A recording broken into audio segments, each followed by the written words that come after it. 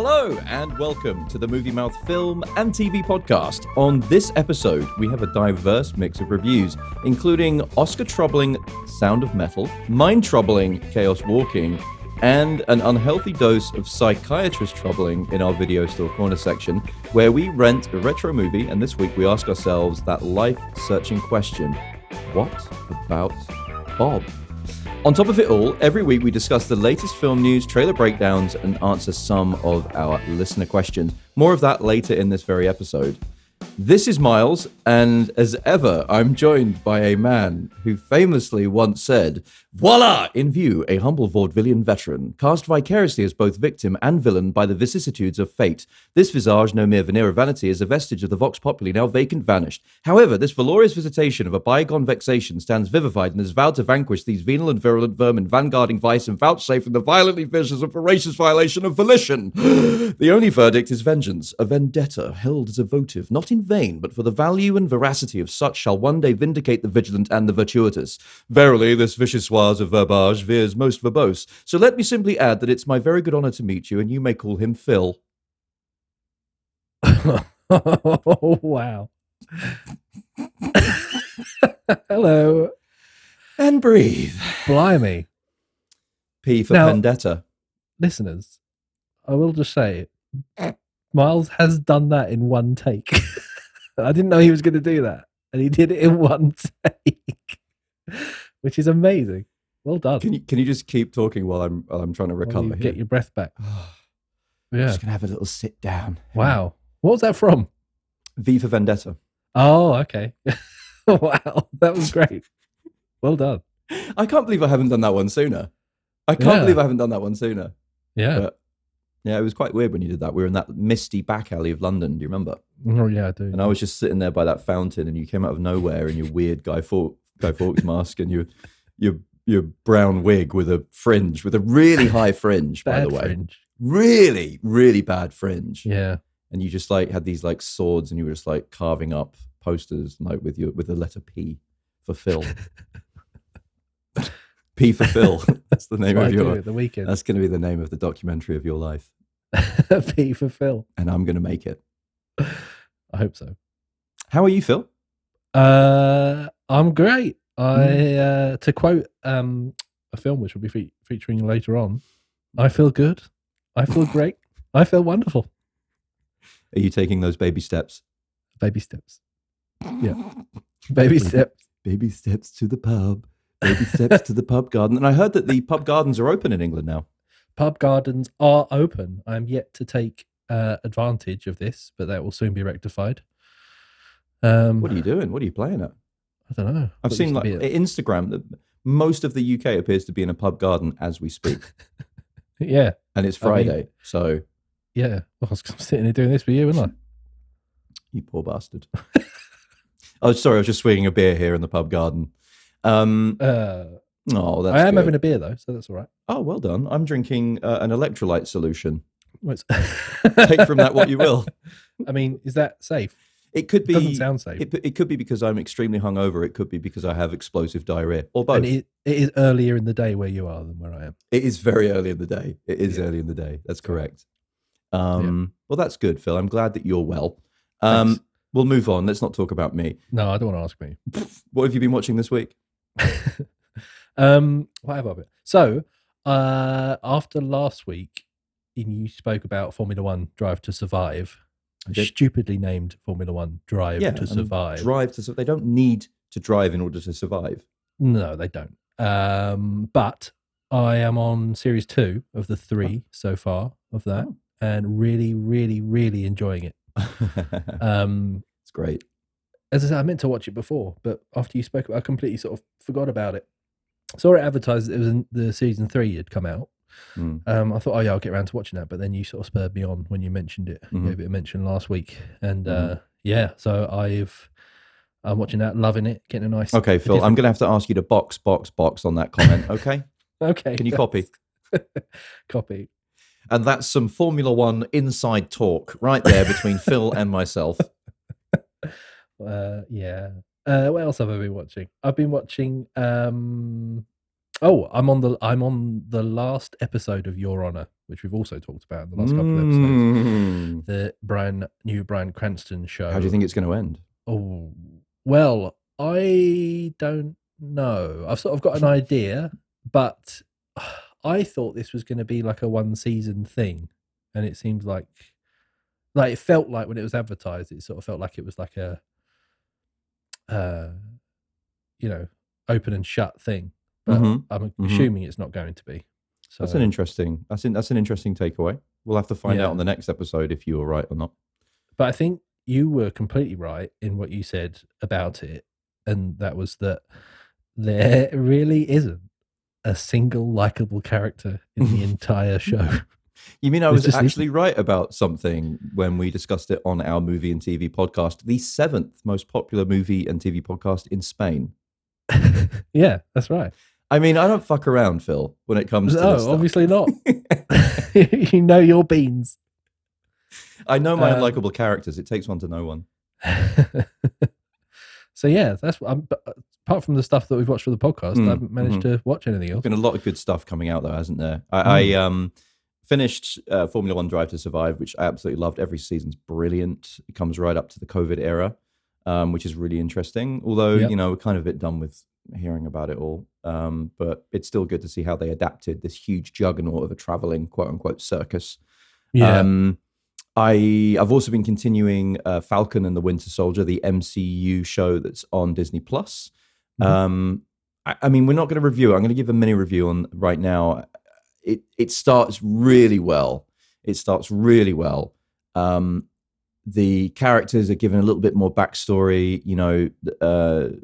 The Falcon in particular is given kind of an extended family and this kind of thing.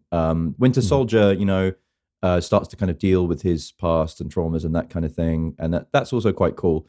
But weirdly, they set up the second episode as kind of buddy cop kind of show where they're kind of back and forth, and it's really Lethal Weapon or 48 Hours. It's right. Their chemistry is brilliant.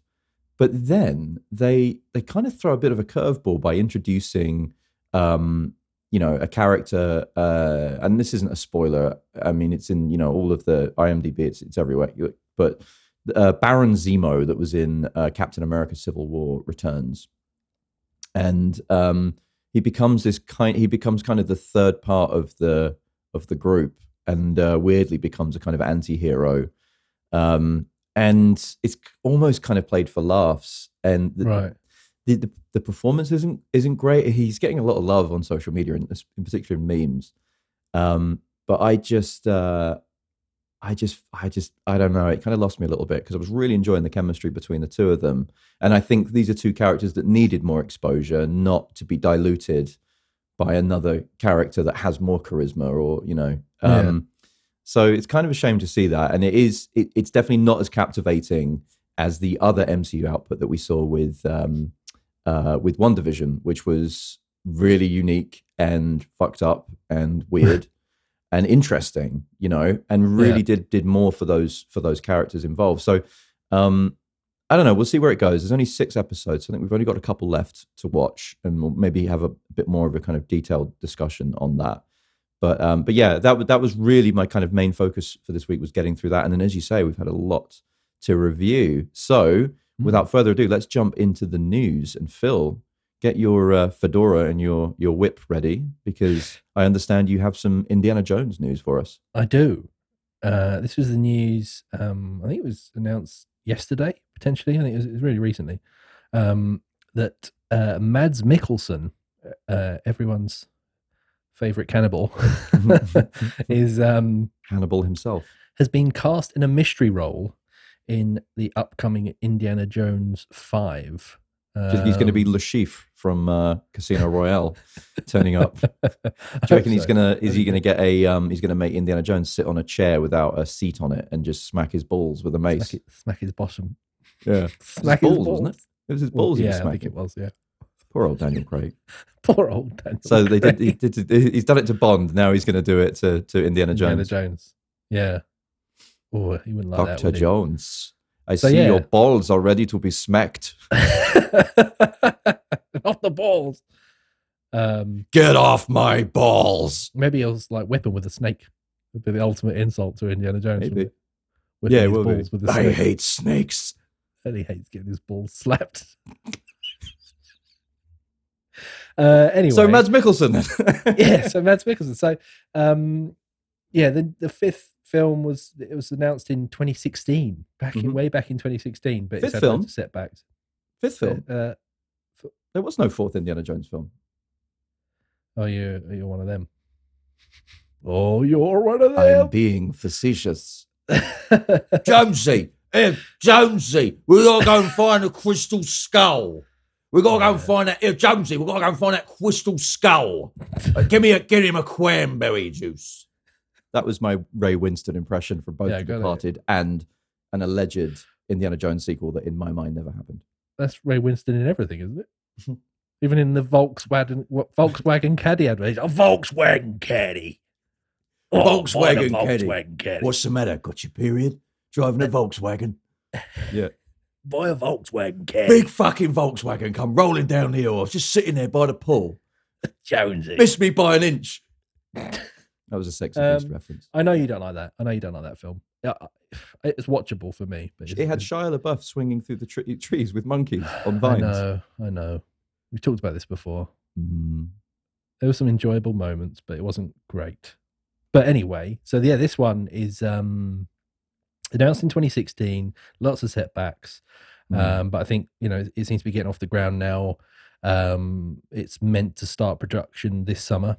And the director is James Mangold, who's taken over from Steven Spielberg, but I think Spielberg's still on as a producer. And it's set for release in July 2022. 2022. I think this sounds interesting. I do like James Mangold. I'm a fan of his. I think he has a very direct style. I think that his movies are very direct. Like there's no messing about. He's a very clean, concise director. You know, the Wolverine, and Logan. Yeah, was great. And most recently Ford versus Ferrari. What is interesting about this as well? John Williams is coming back to score it. Which is good because he's super old now, and it's great to see him. He's getting on, isn't he? He's getting on. Yeah. Great to see him coming back for this. And also Phoebe Waller-Bridge from Fleabag is going to be in it. Yeah. She's the just female love lead, that. right? And she's fucking fantastic, dude. She's great.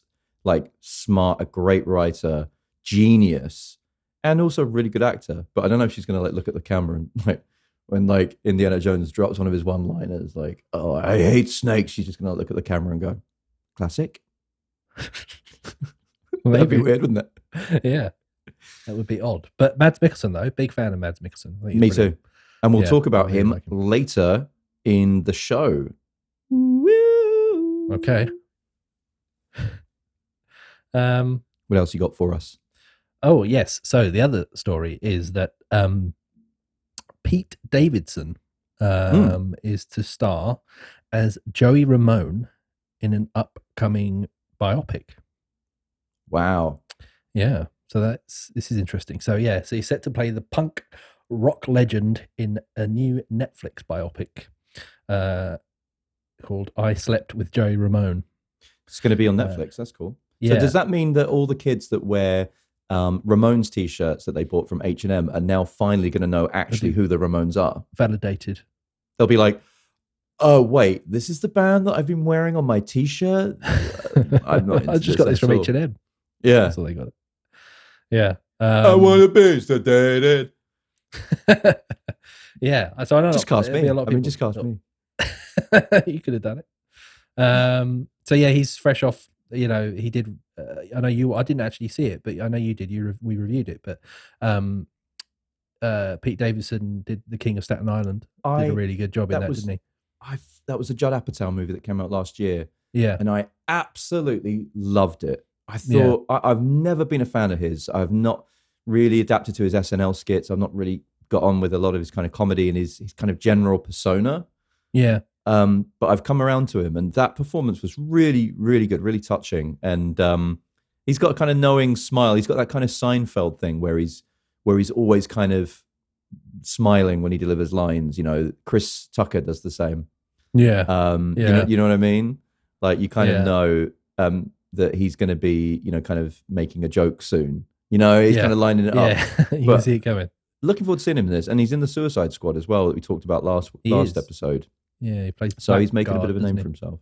Yeah, in the Suicide Squad. Yeah. So yeah, it could be an interesting one. I mean, I liked the Motley Crue biopic that Netflix did as well. You did, didn't you? That was good fun. I did. It was fun. It was fun. Mostly because I like Motley Crue's music, but maybe not them as people so much. It was pretty crazy though. I mean, like their life. It was based on The Dirt, wasn't it? The biography, the autobiography. Yeah, much like this is based on. I think the book might be from. Now, I might get this wrong, but I think the book's written by Joey Ramone's like brother-in-law or something. Okay. Yeah, or brother. I can't remember, but yeah, it's So it looks interesting anyway. It could be. I'll definitely be up for watching that one. It does sound good.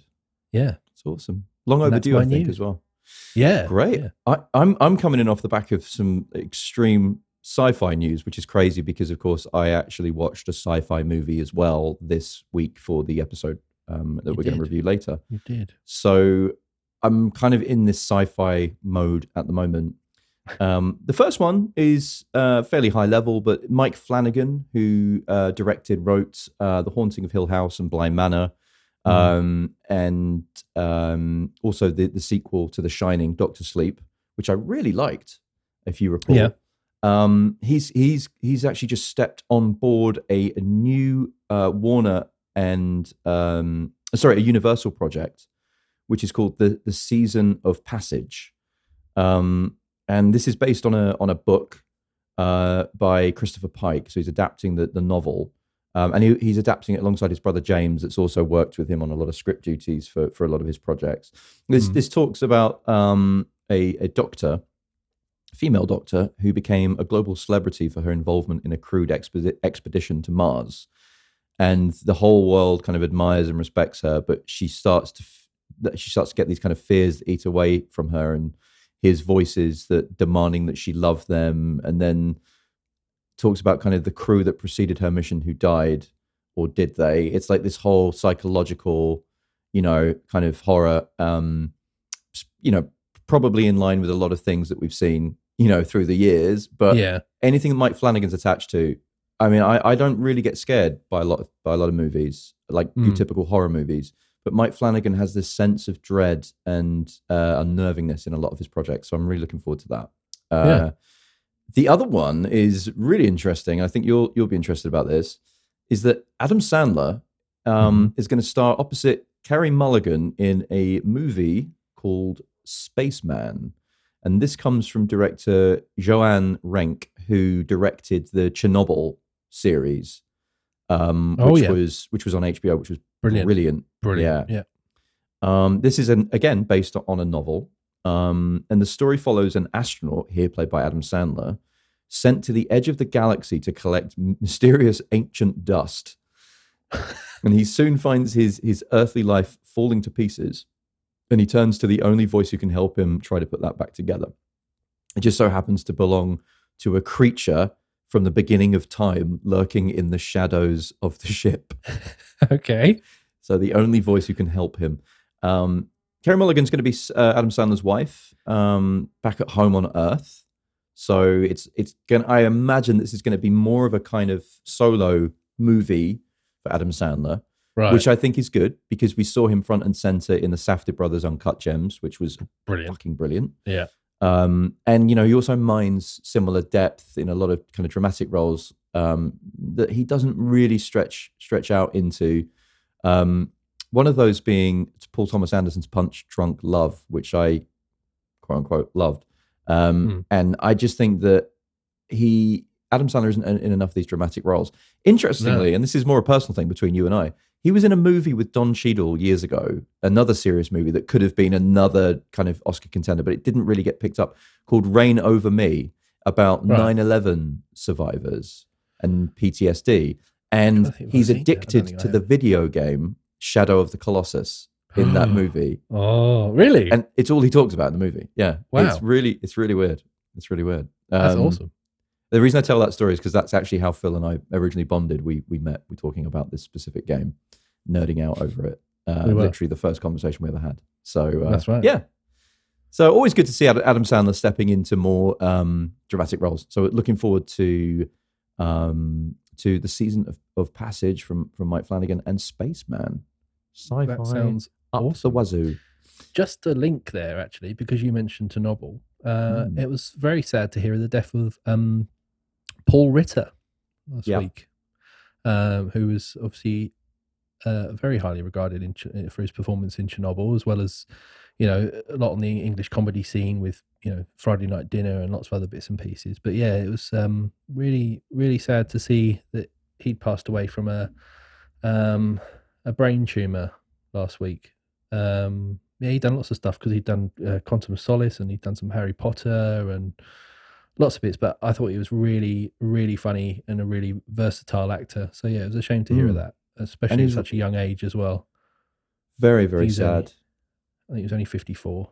So yeah, very terrible. Sad.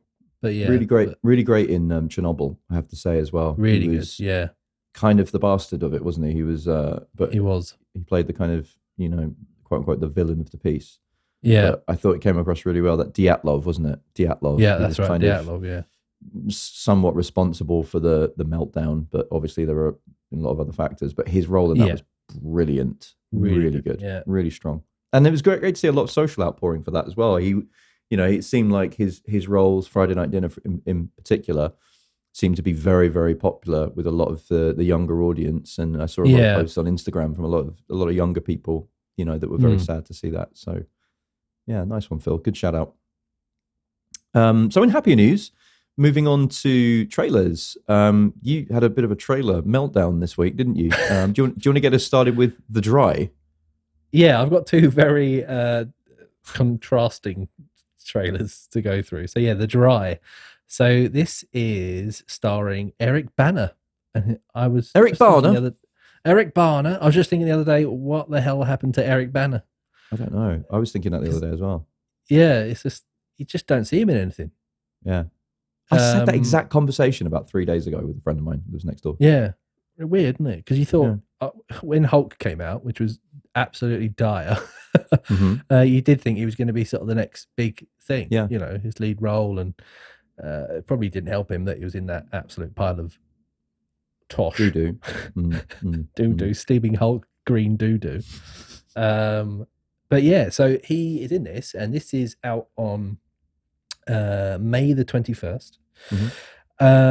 So he plays a federal agent, and he returns to his hometown in Australia after an absence of over 20 years to attend the funeral of his childhood friend, Luke, who allegedly killed his wife and child before taking his own life.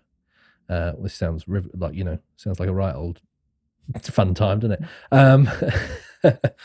And apparently he did this because he was like a victim of madness that had ravaged the community after a decade of drought. Hence, I guess the title, The Dry.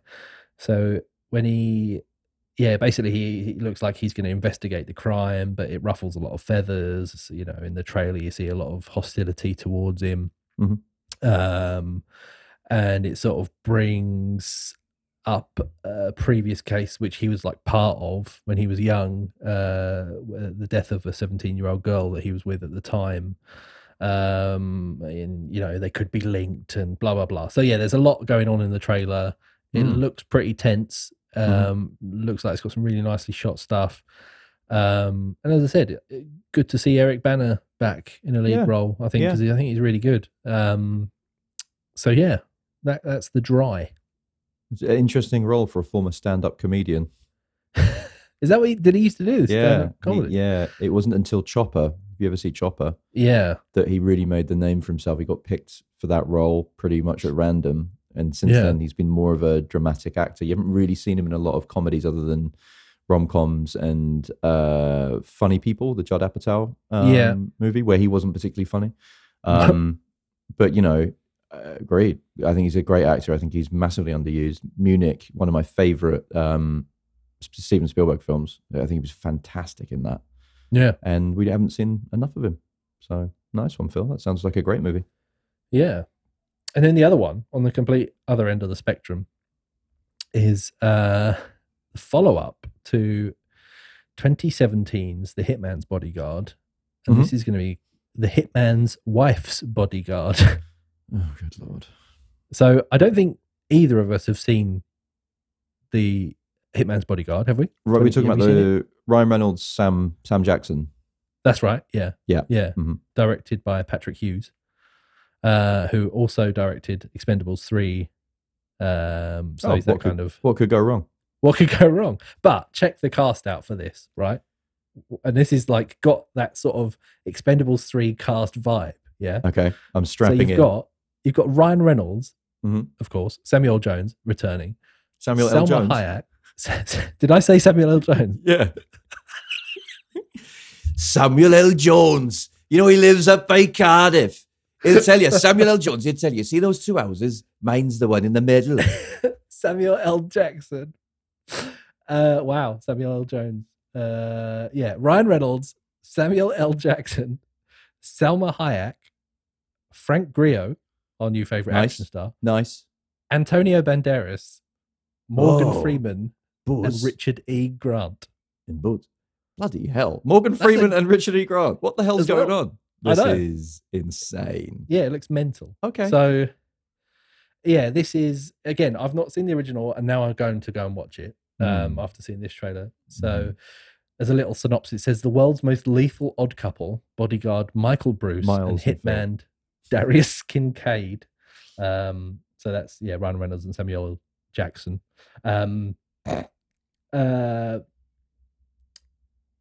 Are back on another life-threatening mission. But of course they are. Yeah, of course they are. Bryce is forced into action by Darius's even more volatile wife, Salma Hayek. Mm-hmm. I can believe that. And Satanico pandemonium. Oh, yeah. Dusk Till Dawn. Yep. Yeah. So it just looks, to be honest, it just looks a bit mental. There's a lot going on in the trailer. Lots of explosions, lots of fights, lots of people shooting each other. And so a really odd action sequence where, have you seen those things that are in the water? They're like fish. You strap jets on your back. Not fish. You fucker. You know when you strap the jets on your back and you fly out of the water on like this big cable, right? Yeah. There's like an action scene where like loads of guys like pop out the water on those and shoot people. It's mental. Sold on the water jet packs. Yeah. Popping out of the water, shooting people. Sold. Yeah. So hopefully Richard E. Grant is one of those. And hopefully Morgan Freeman's one of those. I want to see Morgan Freeman popping out of the water in a jet pack and shooting people. I remember the first time I popped out of the water in a jet pack. Oh God, yeah, I would definitely want to see that. So yeah, that looks mental, and that's out on June 16th. Wunderbar. Yeah, wonderful. Well, do you know what? I'm going to keep you talking, Phil, because it's time for the review section. Oh, and first up, we have a film that has been on our radar for a few months here in the US. It was released around Christmas time. However, it made its UK debut just this very week. And based on the critical claim of both its director and leading star gathering pace around the awards circuit, we thought it was time to watch and review Sound of Metal. Phil, what did you make of this one? Yes. So, Sound of Metal. Directed in his feature directing debut by Darius Marder. This tells the story of Ruben, played by Riz Ahmed. And he is a drummer in a heavy metal, like two-piece band, alongside his girlfriend, Lou, played by Olivia Cook, who you may know from Ready Player One, among lots of other things. She plays Artemis in Ready Player One, I guess most famously, or biggest role, I guess. And Ruben has a history of drug use, and he's managed to overcome his demons for the last few years. And the couple are, enjoying life. They're on the road, playing with their band. They're touring the country in their camper van, playing their music. But it soon takes a drastic turn as Ruben begins to lose his hearing one night before a show. So the film then sort of completely flips on its head and takes a direction, that turns into a very personal and difficult story following Ruben as he takes, a huge journey into living with hearing loss. It's permanent hearing damage that he's done, and it's really bad. He goes down to, I think they say, about like 20% hearing, and he goes from doing and being able to do something he really loves in music, and to having to deal with not being able to hear and everything that goes along with that. So he seeks help from others in a similar situation, where he meets Joe, played by the brilliant Paul Ratchie. And he is a deaf Vietnam veteran who runs a rural retreat for people who are also deaf, but also have had problems with addiction as well. So yeah, he goes to this sort of like camp where he stays, and he has to relearn a lot of things. He has to the things that we take for granted, especially because obviously he can still speak, having known, he hasn't been deaf from birth, so he knows what his voice sounds like and should sound like, and but he has to obviously learn sign language and to read lips and everything that goes along with hearing problems. So I mean, I'm not going to go into what happens next or how it ends, but I want to keep it spoiler free as we do with reviews. But performance wise, Riz Ahmed is absolutely amazing in this. He goes from like jumpy, angry, scared, everything, like all the emotions. He has scenes where he absolutely freaks out, as you would in this situation, and he is brilliant. Apparently he relocated to New York for the role. He became fluent in American Sign Language. Wow. So he was able to communicate with like the deaf actors that are on set. He also learned the drums because obviously it's part of the role. Very believably. Yeah, definitely. Yeah. I mean, there's not a lot of drumming in it, but it's, believably from what you do see. So it explains why it feels really authentic. And that's another reason why he's been nominated for Best Actor for this film as well. So yeah, I think it really is one of the best performances I've seen in a while, like in any film. No one is bad in it. Olivia Cook is really strong. She does a really good job playing Lou, his girlfriend. And Paul Ratchie, who I mentioned before, he does a great job in this as well. So really powerful couple of scenes he has in it. And he's also been nominated for support best supporting actor in this as well. Unsurprisingly. Yeah, definitely. He's fantastic in it as well. But I think, one of the main stars of the show is the sound design. And obviously it's going to be important in a film like this because you're talking about hearing loss, but it's got like constant switching of audio where it goes to like Ruben's point of view, where he, his hearing ranges from like, just starts with like low rumbling, or there's white noise or stark silence. And then back to, obviously, when other people are speaking to him, it goes back to clear audio. And it's really, really effective. And it's, if I'm honest, it's uncomfortable to listen to at times as well. But that's the point, isn't it? Yeah. That's the point of it. So I can see why, and again, another award nomination, the sound design team have been nominated for an Oscar for Best Sound Design as well. And I can absolutely see why, because it really draws you into it and gives you a sense of what it's like, I think for me, it hits home a little bit, this film, because as you know, I play guitar. I'm not a musician as a job, but I've played the guitar for years and played in bands for years since I was young. And I play in a band now, and I love music in general, like you do as well. And I think the thought of losing your hearing and not being able to do something that you love doing and hearing the music that you love listening to is it's a hard thought to swallow. I even had some temporary sort of hearing problems recently, just to do with stuff that needed clearing in my ears. Not to go into too much, but I had trouble hearing, and even for those those week or two where I had trouble, it was horrible. I hated it. So yeah, I think watching this film does make it, and I've also got like a bit of permanent tinnitus as well from just years of playing gigs and bits and pieces. So I think it sort of made me realize you really do have to look after your hearing.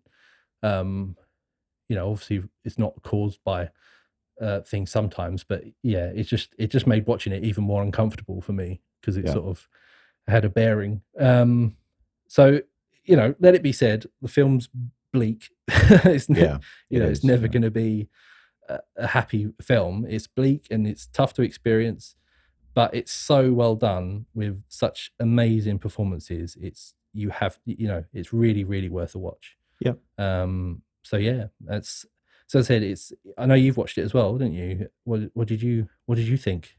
I really have nothing else to add. I think you absolutely nailed it. The Riz Ahmed performance was incredible. There's just some amazing scenes in this. The very opening shot, if you remember, of the camera kind of slowly panning and zooming into Riz Ahmed as he's sitting on a drum kit at the start of a show or the start of a song, reminded me a lot of Raging Bull, Scorsese with De Niro, kind of those kind of in-ring fight shots. That was interesting. I also thought that the movie itself was going to be more about him dealing with that while he was trying to play. But actually, what you see in the trailer is kind of the first 10 minutes of the movie, and it becomes this more expansive kind of quest for his hearing, and for his passions. And I really, identified with that in a lot of ways. And I also, there's one scene in particular that really I thought was incredible. This is how an actor's conveying an emotion without really doing very much. Doing a lot, but without looking like they're doing very much. Was the scene where they're in a kind of hearing school for the deaf, and there are a group of children around a piano, and they have their hands on this grand piano so they can feel the vibrations. And this pianist is playing like a beautiful melody, and Riz Ahmed is with them, and obviously these kids have been probably deaf from birth, so they're just enjoying feeling these vibrations. But on his face, you can see that he's looking at these kids thinking they're experiencing these vibrations, but they're missing out on these beautiful melodies and sounds, and this is what he's missing. This is he's aware of what music can be, or what sound is, and that was devastating. But yeah, I couldn't agree more with your review. Where can people watch this film? So that is available to stream on Amazon Prime right now. Beautiful. Highly recommended from both of us. So go and watch it, just maybe not on a Saturday night with a takeaway on your lap. No, maybe not. Or on a Friday morning. So in let's say less intelligent, deep, more commercial climes, I sat down to watch Chaos Walking. This is a long gestating sci-fi project from the director of Edge of Tomorrow, Doug Liman, starring the hot talent of right now, Tom Holland and Daisy Ridley of Spider-Man and Star Wars fame. So what could go wrong? Well, evidently, pretty much everything. Oh, dear. First, the plot. So this is based on the young adult novels around the production by Jared Hess. It sees Prenticetown, a colony of New World, which is a new planet that resembles Earth, in the 23rd century. We see Todd, played by Tom Holland, who's been brought up to believe that a domestic alien race that shares the planet have slaughtered all the women and unleashed the noise, a supernatural phenomenon enabling the internal thoughts of all men to be heard and visualized. So after discovering a girl named Viola, his surrogate parents immediately tell him that he has to run away, leaving him with only a map of New World and many unanswered questions. So the cast, I mean, an incredible, depth. Tom Holland, Daisy Ridley would, sell out. You would imagine sell out movie theaters, just with their name attached to something. Supporting casts: Mads Mikkelsen, our old friend, Mr. Lashif, on similar kind of ball-busting villain duties in this movie as the ominous Mayor Prentice. Demian Bashir as Holland's father, and a really underused and one-note David Oyelowo, who has been fantastic in a lot of dramas. Selma, in particular, about Dr. Martin Luther King Jr., which was an amazing role. Here, he's a radical preacher in a kind of Yul Brynner in the original Westworld movie, type Terminator-like character. Right. But this is more of a testament to bad writing than bad performances, I want to say. I just want to go on record to say that. So I'll talk more about the noise, and it's interesting that we talk about the perfect example of sound design and how sound can be utilized almost as a character to convey an emotion and a feeling. The success of this movie really, I think, rested on pulling off the noise, which I'll explain in a moment. Basically, the characters are on this planet of New World, and you see these weird kind of thought bubbles around their head, and you can see things that they're thinking of. So if I'm thinking of my dog, then I would see my dog running around. Or if I'm thinking, wow, I really need to go to the toilet right now, then I'm like, oh, I need to go to the toilet. Don't think of waterfalls. Don't think of waterfalls. It's that kind of thing, right? Yeah. Really kind of dumb. Okay. So as an overthinker, this was really stressful for me because I overthink everything. Like I'm watching a movie and I'm thinking about 50 other things at once.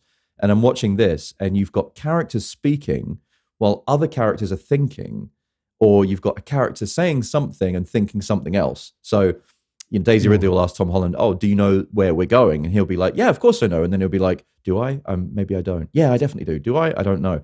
It's like so stressful. It's so stressful. Do you hear it audibly? You hear it audibly. Yeah. What so he'll says, be like, he'll be talking. She'll say, do you know where we're going? And he, with his mouth, will say, yes, absolutely. I know where we're going. Follow me. And then with his mouth closed, it will be like, but do I know where I'm going? Maybe I don't. Maybe I do. And she'll be like, do you know where we're going? And he's like, I know exactly where we're going. I haven't got a fucking clue where we're going.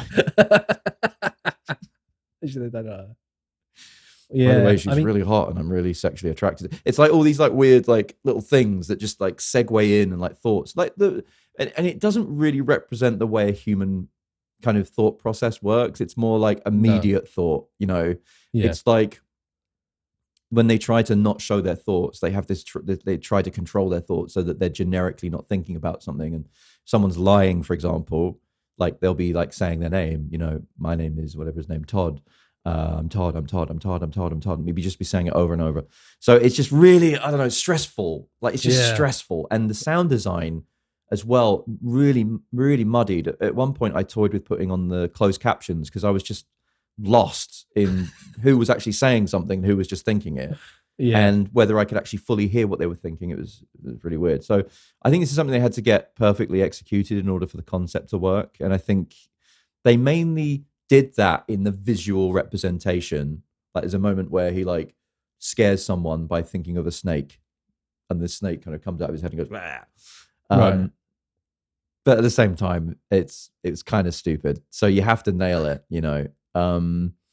Call outs, there were some also really graphic scenes of animal cruelty, really unnecessarily so, which I got to say left me really fucking angry. Like watching a movie where you see like horses breaking their legs and falling off cliffs and being put out of their misery or drowning, is bad enough. Seeing a dog get drowned by a human character was fucking awful and just inexcusable for me. It left me feeling so fucking angry that not only could like a director or a writer, but the entire production could build something around that, and have that involved in a scene. It just, I know there's reality. There are, movies that tell a story around animal cruelty and that kind of thing, or cruelty to people. And people have to die for stakes, but I just hate seeing animals being used as like this whimsical motivation for villainy, And I'm not talking about The Man Punted Baxter. Like I'm not talking about Anchorman, where Jack Black drop kicks a clearly like stuffed Like, well, it doesn't even look like a dog. It looks like a monkey. It's got really long arms and legs, and he boots it off of a bridge. It's clear that that's the point. It's clear that it's not, and comedy. It's played for laughs, but it's not. But at no point does it feel like it's graphic or an actual dog. That's part of the joke. This graphic, fucking horrible. And as soon as I saw that, and I think I'm with a lot of people here. You see that in a film, you're like, fuck this. I'm not watching this. This is horrible. You know? Yeah. So that really pissed me off, to be honest. In general, the film is really muddled. It feels like a failure, like that you're watching, live in the flesh. From the lo-fi budget, which essentially means that New World, which is a futuristic movie set in the 23rd century, is basically all in the countryside, and it's like the Wild West. People ride around on horses, so there's no need for like hover cars or any CGI. Right. They all live in like cabins and shacks. They all like talk like, "Howdy, y'all." It is basically like Planet of the Apes. Planet of the Apes crossed with Westworld. I mean, there you go. End of review. But it's basically very much like that. And some background to this as well. This had extensive rewrites. It had extensive reshoots. There was an initial script from my personal favorite, Charlie Kaufman, who wrote Adaptation and Being John Malkovich and all these incredible movies. Yeah. However, only a few lines of his dialogue remain in the script, because you can imagine that would be really fucked up, but probably way more interesting than anything that you see here. 6 other writers were involved in shaping and rewriting the script. And following the initial shoot, there were extensive reshoots that cost Lionsgate, the studio, over $15 million to organize around 2 years after the initial shoot, which meant that Daisy Ridley and Tom Holland both aged in some roles. They looked slightly older in some scenes. And they also brought in Fede Alvarez to do that, who remade The Evil Dead. So Doug Liman had actually moved on to another project that he was tied into and was making another movie. So all of this isn't unheard in Hollywood. Like, movies are akin and usually will have extensive reshoots or rewrites of the script. And Lyman himself has been involved with projects that have actually borne success from this kind of tumultuous production. An example being Edge of Tomorrow, which is the perfect example. Chris McQuarrie was still writing the fucking script while they were shooting it in Leavesden in the UK. So, he has been involved in these kind of movies. That movie, interestingly, also got retitled from its very generic name, like Chaos Walking. We have Edge of Tomorrow. Also got retitled to Live, Die, Repeat after its cinema release. Yeah, it's really odd. Release. I don't understand that. Why? To be honest, I would have done the same with Chaos Walking, because generic alert. It hasn't done well. It's been released, obviously in theaters, and it hasn't done particularly well, as you can imagine. This was really ready to be released about 3 years ago, and has just been gestating since then. Generic in name, not necessarily in content, in concept or execution. Like the Justice League that we talked about on the last episode, it's another curio for the cinema fan. But for the casual audience, definitely a mixed and deeply unsatisfying one-note young adult adaptation that will leave you cold, which is a huge surprise given the talent of everyone involved. Lionsgate themselves were aware of this, leaving on the shelf for that period of time, releasing it in today's pandemic. Not to say the concept isn't interesting, perhaps the decision was a good one to keep it until a time where people could actually watch it at home. And sadly for me, that means that Chaos Walking is a miss. Oh dear.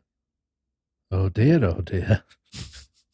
That's definitely a shame. Chaos. I didn't get around. I didn't have time to watch it in time for the podcast. But yeah, I remember we talked about the. I think I picked up on the trailer like months ago. It was a while ago. Yep. And I thought the idea was, although it sounds actually hellish in practice.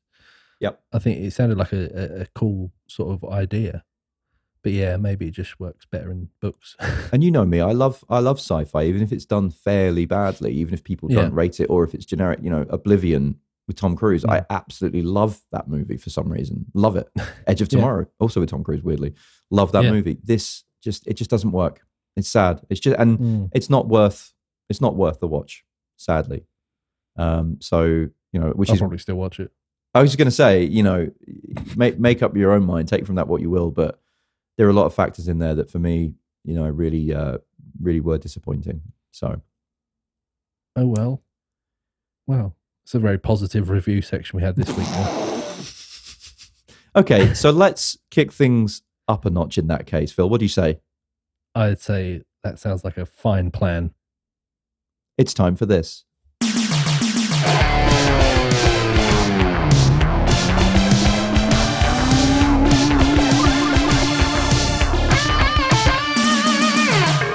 Video Store Corner. Hello and welcome to Video Store Corner. Amongst these hallowed halls, we've seen some of cinema's wildest, wackiest, and most fun adventures on display. And this week, we have Phil coming in to pick a movie. He's walking around those hallowed aisles. He can smell the smell of warm electrical equipment and popcorn. Can't you, Phil? CRT television over there. He's right down. He's right down the back.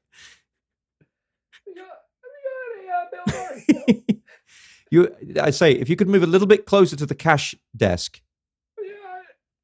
Have you got any Bill Murray films? Oh, Ghostbusters 1 and 2. No, not interested. Okay. Yeah, I've seen them. Not interested. Kingpin? No, not interested. Oh, seen that too? Yep. Lost in Translation? Not interested. What about Bob? Ooh. I like that. That was a good link. I didn't expect that. Yeah. Have you? Had you seen it before? No. Have I seen What About Bob before? Yes, I have seen it before, but not for a long time. Same for me. Why don't we rent that and watch that? What do you say? Sounds like a plan. I don't know why I'm renting it as if I'm the store clerk, and then I'm going to come you around your finish house work, and watch and then we're going to go back and watch it at your house. All right. Should we go to the pub first? All right. So this is What About Bob? Phil, do you want to take us through the plot? Okay. Yes. So this is 1991's Frank Oz directed What About Bob? Mm-hmm. Starring Bill Murray. Mm-hmm. Actually, I'll go into this in the thing. Don't worry. It's to be covered in what I'm about to say. So The plot is, before going on vacation, self-involved psychiatrist Dr. Leo Marvin, Richard Dreyfuss, has the misfortune of taking on a new patient, Bob Wiley, Bill Murray. An exemplar of neediness and a compendium of phobias, Bob follows Marvin to his family's country house. Dr. Marvin tries to get him to leave. The trouble is, everyone loves Bob. As his oblivious patient makes himself at home, Dr. Marvin loses his professional composure and before long may be ready for the loony bin himself. This is something that I hadn't seen since myself and my brother, I believe, rented it in like 92 or whenever it came out eventually on video. Just for our listeners who are maybe younger than we are, movies used to take years to come out on video. Like they would be in the movie theater and it would be like 18 months. You'd be waiting for them to come out on video cassette. It was torturous. Absolutely torturous. And then you would walk around the video store and you just see these random movies that you'd never even heard of. What About Bob was one of those. I don't remember it being in the theaters. I just remember it being available. And I remember loving this as a kid. I probably watched it 3 times because that's what you used to do. You used to rent a video and then you'd watch something 3 times, and then you'd rewind it and take it back to the store, right? And I probably watched this a lot, but I haven't seen it since then. Wow, that's a long time. I've definitely seen it in the last few years. I think the last time I saw it, I think it was on TV, but I caught like the last 30 minutes of it. Mm-hmm. And that was quite a few years ago. What a 30 minutes that is. I know. That's all you need. The last 30 minutes of this film are fucking insane. Really? They are, aren't they? Considering it's about a psychotherapist. Yeah.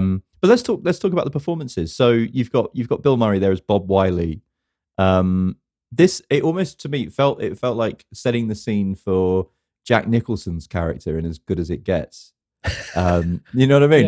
Yeah. But it's also weird that to watch a movie that's kind of poking fun at mental health Yeah, I thought that at the time. It's like, he's obviously got some problems. But the thing is, the thing that I did like about that though is that they kind of trade it off as if he hasn't actually got any problems. Yeah. He's establishing problems so that he doesn't get them. Yes. So there's like that scene where he explains, his issues, his phobias and fears. He fears his heart's going to stop beating. So what does he do? He fakes heart attacks so that it means he's not actually having a heart attack. Yeah. He says, have you ever heard of Tourette's? He's like, of course I've heard of Tourette's. And he's like, well, I fucking blah blah blah blah blah pissant blah blah blah blah blah, and starts screaming his head off. But he's like, I don't actually have Tourette's, but as long as I'm pretending I'm having Tourette's, I don't actually have it, got it. and therefore I don't have to be afraid of it. Yeah.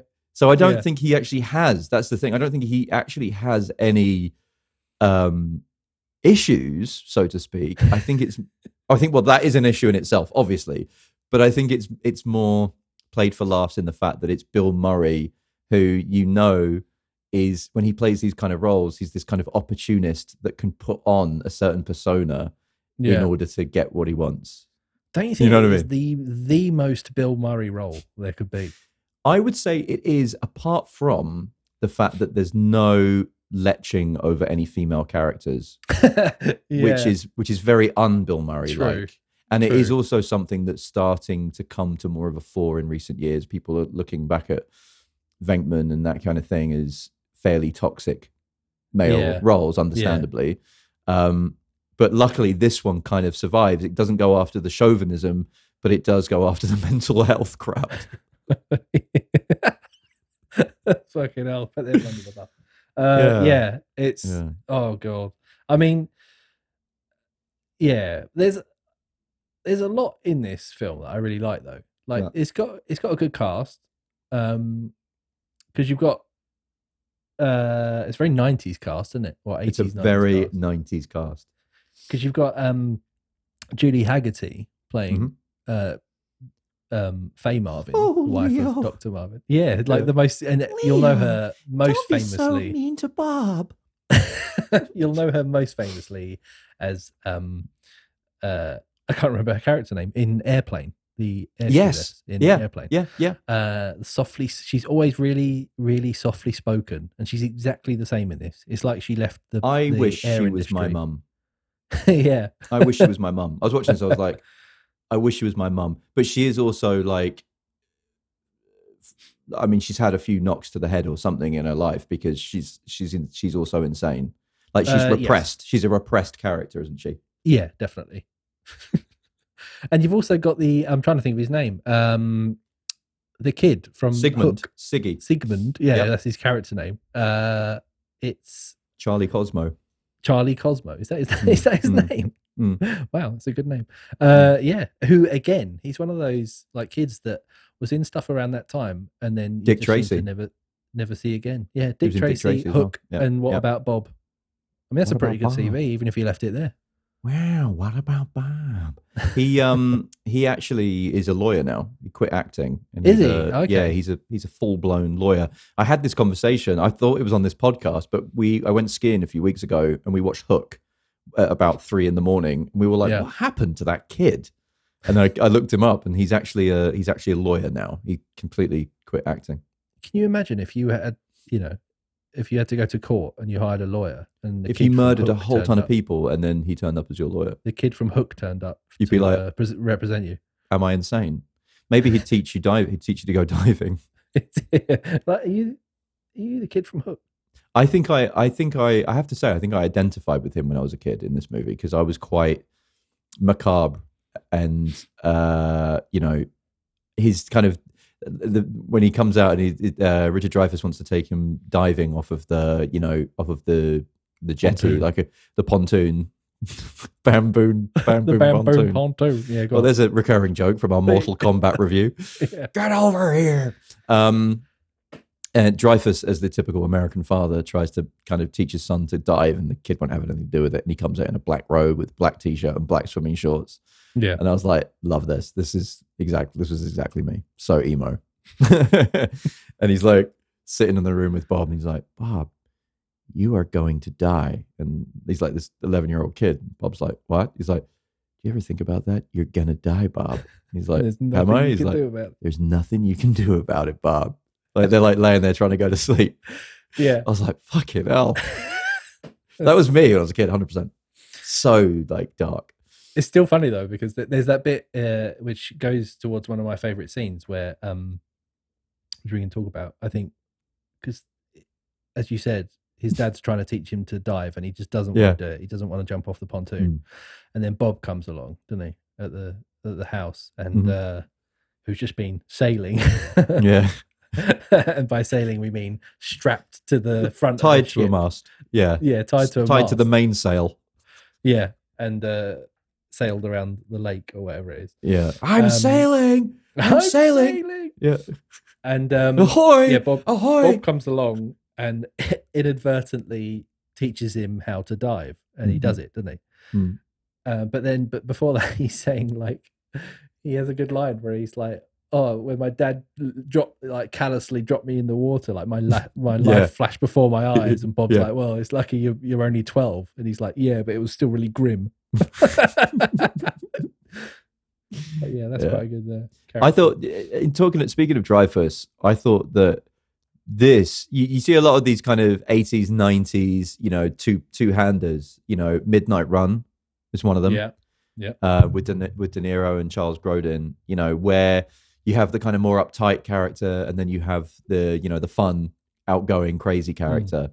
And usually that uptight character will have some form of an arc of redemption, or merging their character to become more fun and learning a life lesson. Yeah. Dreyfus in this is a bastard from start to finish. Yeah, he's like never not a bastard. Smug. He hates bastard. him. Egotistical, admit, though, vain. I think if I was in his position, I would be like that.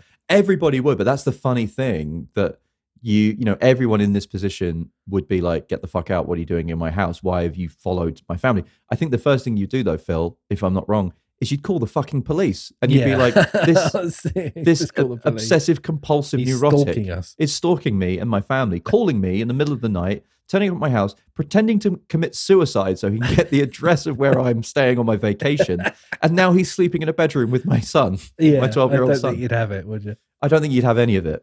No. But the kind of passiveness, the weakness, he shows a lot of weakness. As a strong character. If you note, he gives in a lot to his family. He apologizes a lot, but then continues to kind of continue on that same path. Yeah. Until the point of, and obviously for those that have watched this movie, he starts out as this very self-assured, cocky kind of psychiatrist in New York, and by the end of it, he basically gets committed into an insane asylum and it becomes a mute. And a dribbling wreck. Bob marries his sister. And there's that brilliant line, if anyone here has anything to say, say it now or forever hold your peace. And he's like sitting in his wheelchair, just dribbling down his chin like, no.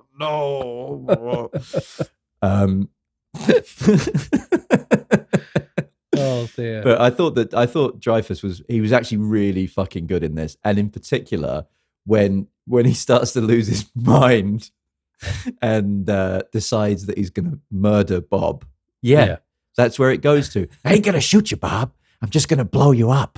Yeah, I like the fact that he breaks into like the general store and looks at the guns and goes, "No, too messy." Like that. But then he decides to blow him up. Yeah, he decides to actually march him into the middle of the woods. He ties Bill Murray up to a tree, and then puts these 2 bags, kind of cooler bags, like picnic cooler bags, full of explosives with a timer around his neck, and just leaves him in the middle of the woods. He kind of walks off laughing. He's like laughing. Yeah. Yeah. He's like proper crazy at that point. It's going to be a show, Bob. It's absolutely fantastic, though, that scene. I really love that moment when he gets really unhinged, and the fact Bill Murray is just ignorant to it and just continues to love the doctor. He loves him. He walks out the house with a birthday cake. Yeah. Favorite scene? I think we might have the same. There's a couple of scenes. Well, one of the ones that did really make me laugh just because it was ridiculous was, like I said earlier on, when Bob's taught the doctor's son to dive and he pushes Bob into the water. and Bob's got like the life jacket on from doing the sailing earlier in the day, and it's just really made me laugh when he's in the water and he's trying to, they're all concerned about him and trying to get him out, but he's like lying on his back, like kicking with his legs, with his arms behind his head, and like to try and get back to the shore, but he's really freaking out, and he's like, "Am I gonna die? Am I gonna die?" And he paddles like not around the pontoon, but he under goes it, underneath it, and it just really made me laugh that he went underneath it. I don't know why. Yeah, it's just ridiculous. There was there was a lot of those scenes of Murray just improvising. I think. Yeah, I loved as well. This isn't my favorite. I'll come on to that, but in the same view, the first scene when Dreyfus tells Murray to leave the family house and walk home to wherever it is he's staying, and he's walking home, and you see him walking along this kind of country road on his own, and he's like saying, "I'm taking baby steps. I'm walking alone. I'm fine. I'm completely alone. I'm just walking. I'm alone. I'm completely alone. I'm alone. I'm so alone. I'm so alone." Yeah, he's just like like just his mind working, like going from calm, like to overthinking, and to the point of where it's distressed him. Exactly. And like he does that a lot in this. As someone that has neuroses and has had neuroses, I really did empathize with that. Not like being alone, but like the way that the mind can go from being calm and positive to being, just completely just flipping it the other side, completely flipping the other way. I thought it was really, really funny. What was your favorite scene then? If I said corn on the cob. Yeah, all right. Okay. So this is the scene where Richard Dreyfuss's wife Faye invites Bob to stay for dinner. Yeah, and obviously Dreyfus is just sitting there. They're all sitting around this big table eating, and Murray, clearly not welcomed by Dr. Marvin, is just sitting there watching Bill Murray, and Bill Murray is just he's got a plate full of mashed potatoes and fried chicken and salad, and he's eating this corn on the cob. But he's making the most like sexual eating noises. It's very inappropriate. He's like children at the table. It's really inappropriate. He's really munching on it, and he's like,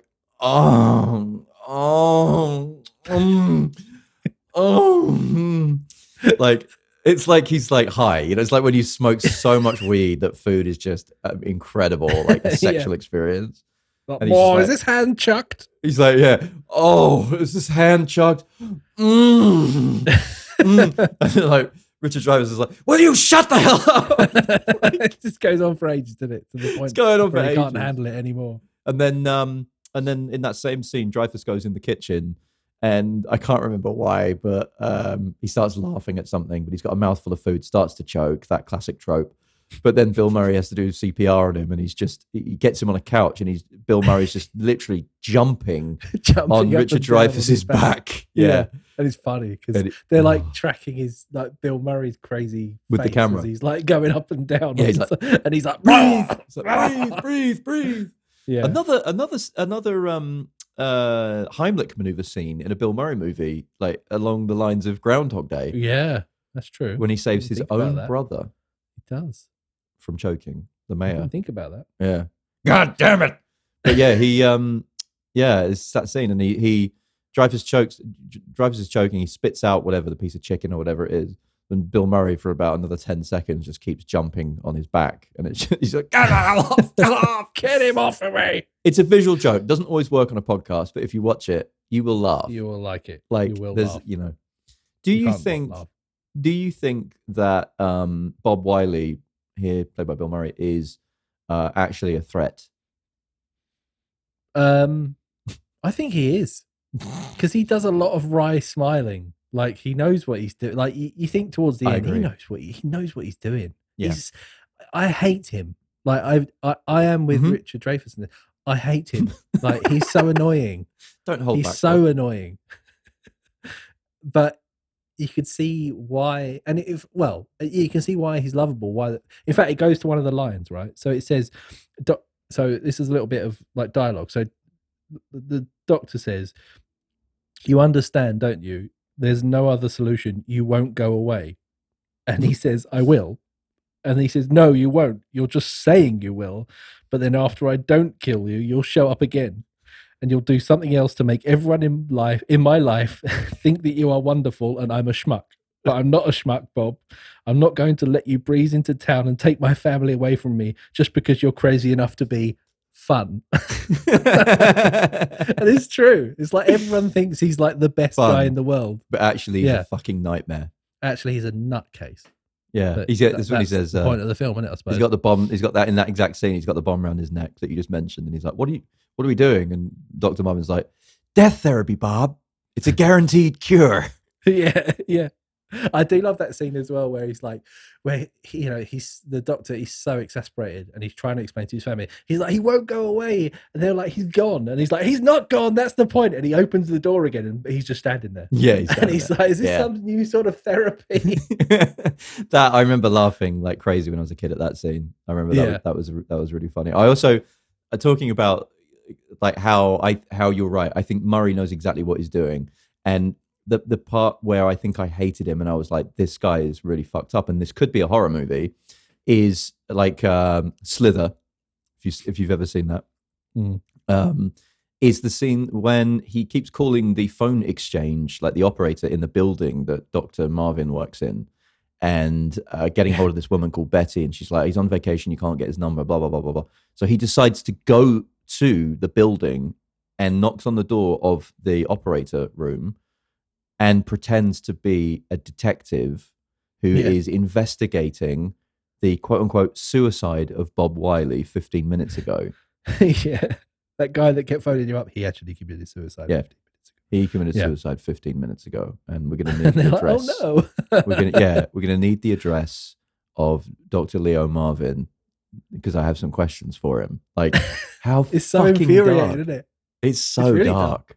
So dark. Do you know what it reminded me of? You know, the whole like opening scene of this film, where he's getting like ready in his apartment and he's talking to his goldfish, and he's like, he says, "I've got to go to work," but Gil, and then Gil, and he's walking out of his apartment down the corridor. Do you know what that really reminded me of the Joker, the film? Ooh, Phoenix Joker. Yeah. Like it just felt like that kind of character. Do you know what I mean? Yeah. They should have put hey, yeah, they should have done. Yeah, that would have been brilliant. But also it terrifying. Reminded me of that. Yeah, also terrifying. No, you're right. No, you're right. I also liked about that scene, by the way, when he pretends to be the detective, that the doctor then gets a phone call in the middle of the night from the operator, and she's like, just to let you know, he wakes up, claps, and the light comes on. He's got one of those 80s clappers, and the light comes on. The clapper lights. Yeah. And he's like, hello. She's like, oh, Betty. He's like, oh, what is it now? It's not Bob again. She went, no, he died. He committed suicide.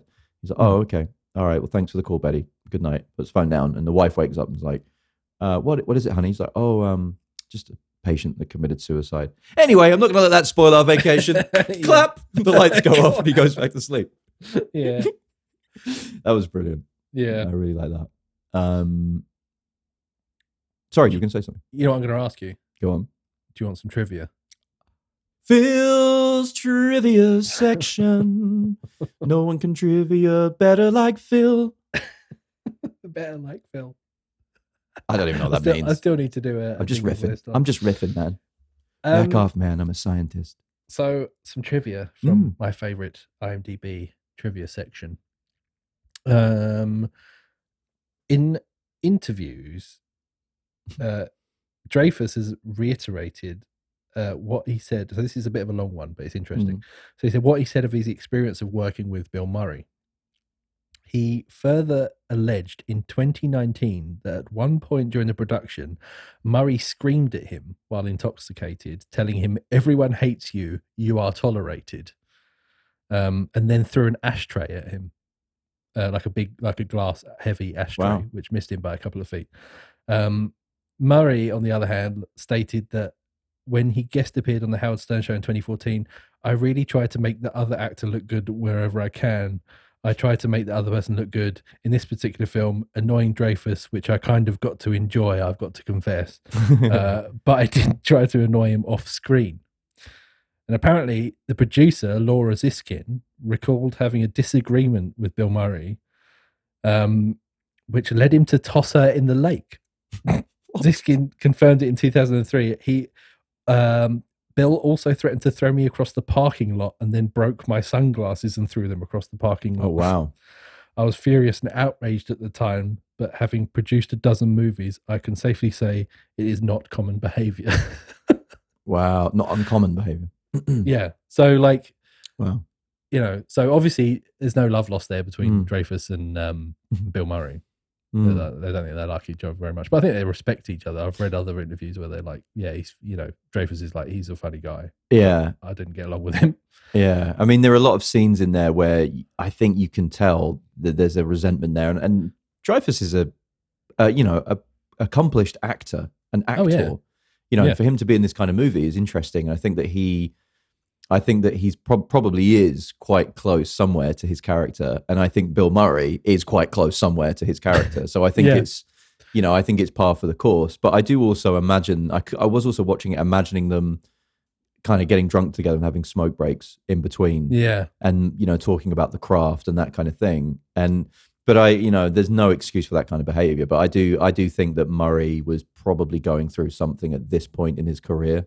Oh yeah. Coming hot off the back of, you know, his 80s success, huge, and then coming into the 90s and probably, you know, that age in his life and, you know, relationships and that kind of thing.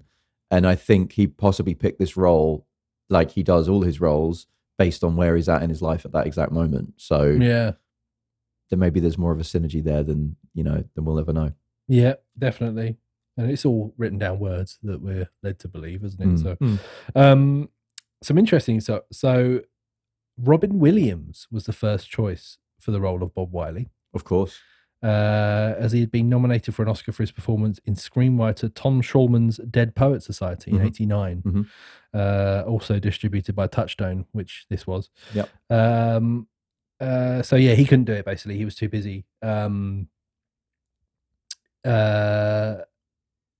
So that was interesting. And then the other one was that Steve Martin was also considered for that role as well. Yeah. As Bob Wiley. Well, in fact, he was considered for both roles, either the Doctor or Bob. And you could see that. You could have seen either, which was amazing. What they should have done is have Steve Martin play both. And reveal it at the end that he's like the same person. Yeah, he's actually schizophrenic. Yeah, that'd be great. Do you know what? I think that might be a better idea than the shrink going crazy at the end and the crazy guy becoming more quote unquote normal by the end. Yeah, maybe. Turns out Bob was a figment of his imagination, and that's why the family were putting up with him all along, because they loved their father. Let's do What About Bob 2? We'll get it funded. Get a Kickstarter going. What about Bob 2? Yeah. What else? So, this is a good one. So, director Frank Oz wanted Patrick Stewart to play Dr. Leo Marvin. Bloody hell. I couldn't see that myself. I'm writing a script, and I'm kind of a James Bond type character. And I look up in my rearview mirror, and all of their clothes fall off, and I've seen everything. I think that he should have been in more comedies. I think in his life, he's really good in American Dad. Like he does one of the recurring voices in American Dad. It's funny. I think he should be in more comedies. He should. I've seen him on stage, and he was funny. Yeah. Did you know Julie Haggerty, who plays the mother, is only 10 years older than Catherine Erb, who played her daughter? No. Yeah, 10 years. That was it. No. Yeah. She looks like about 40 in this. I know, it's mad, isn't it? Wow. Probably quite insulting to Julie Haggerty. Yeah, I couldn't believe that.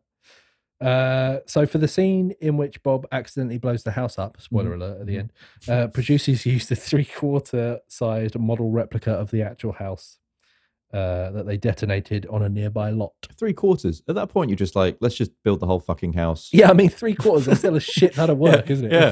Let's build a house, but build it just... Let's build a house for children rather than for adults. We haven't got the budget for pieces of wood that long, so let's go for 3/4 like instead. Yeah. And then blow it up. That's why it looks so realistic, I guess. It does look realistic, though, I will say that. Yeah, it does look very good, but... It's brilliant. That scene, like you said, with Murray walking out of the house with a birthday cake, and you know exactly where the bombs what's are. going to happen. Yeah.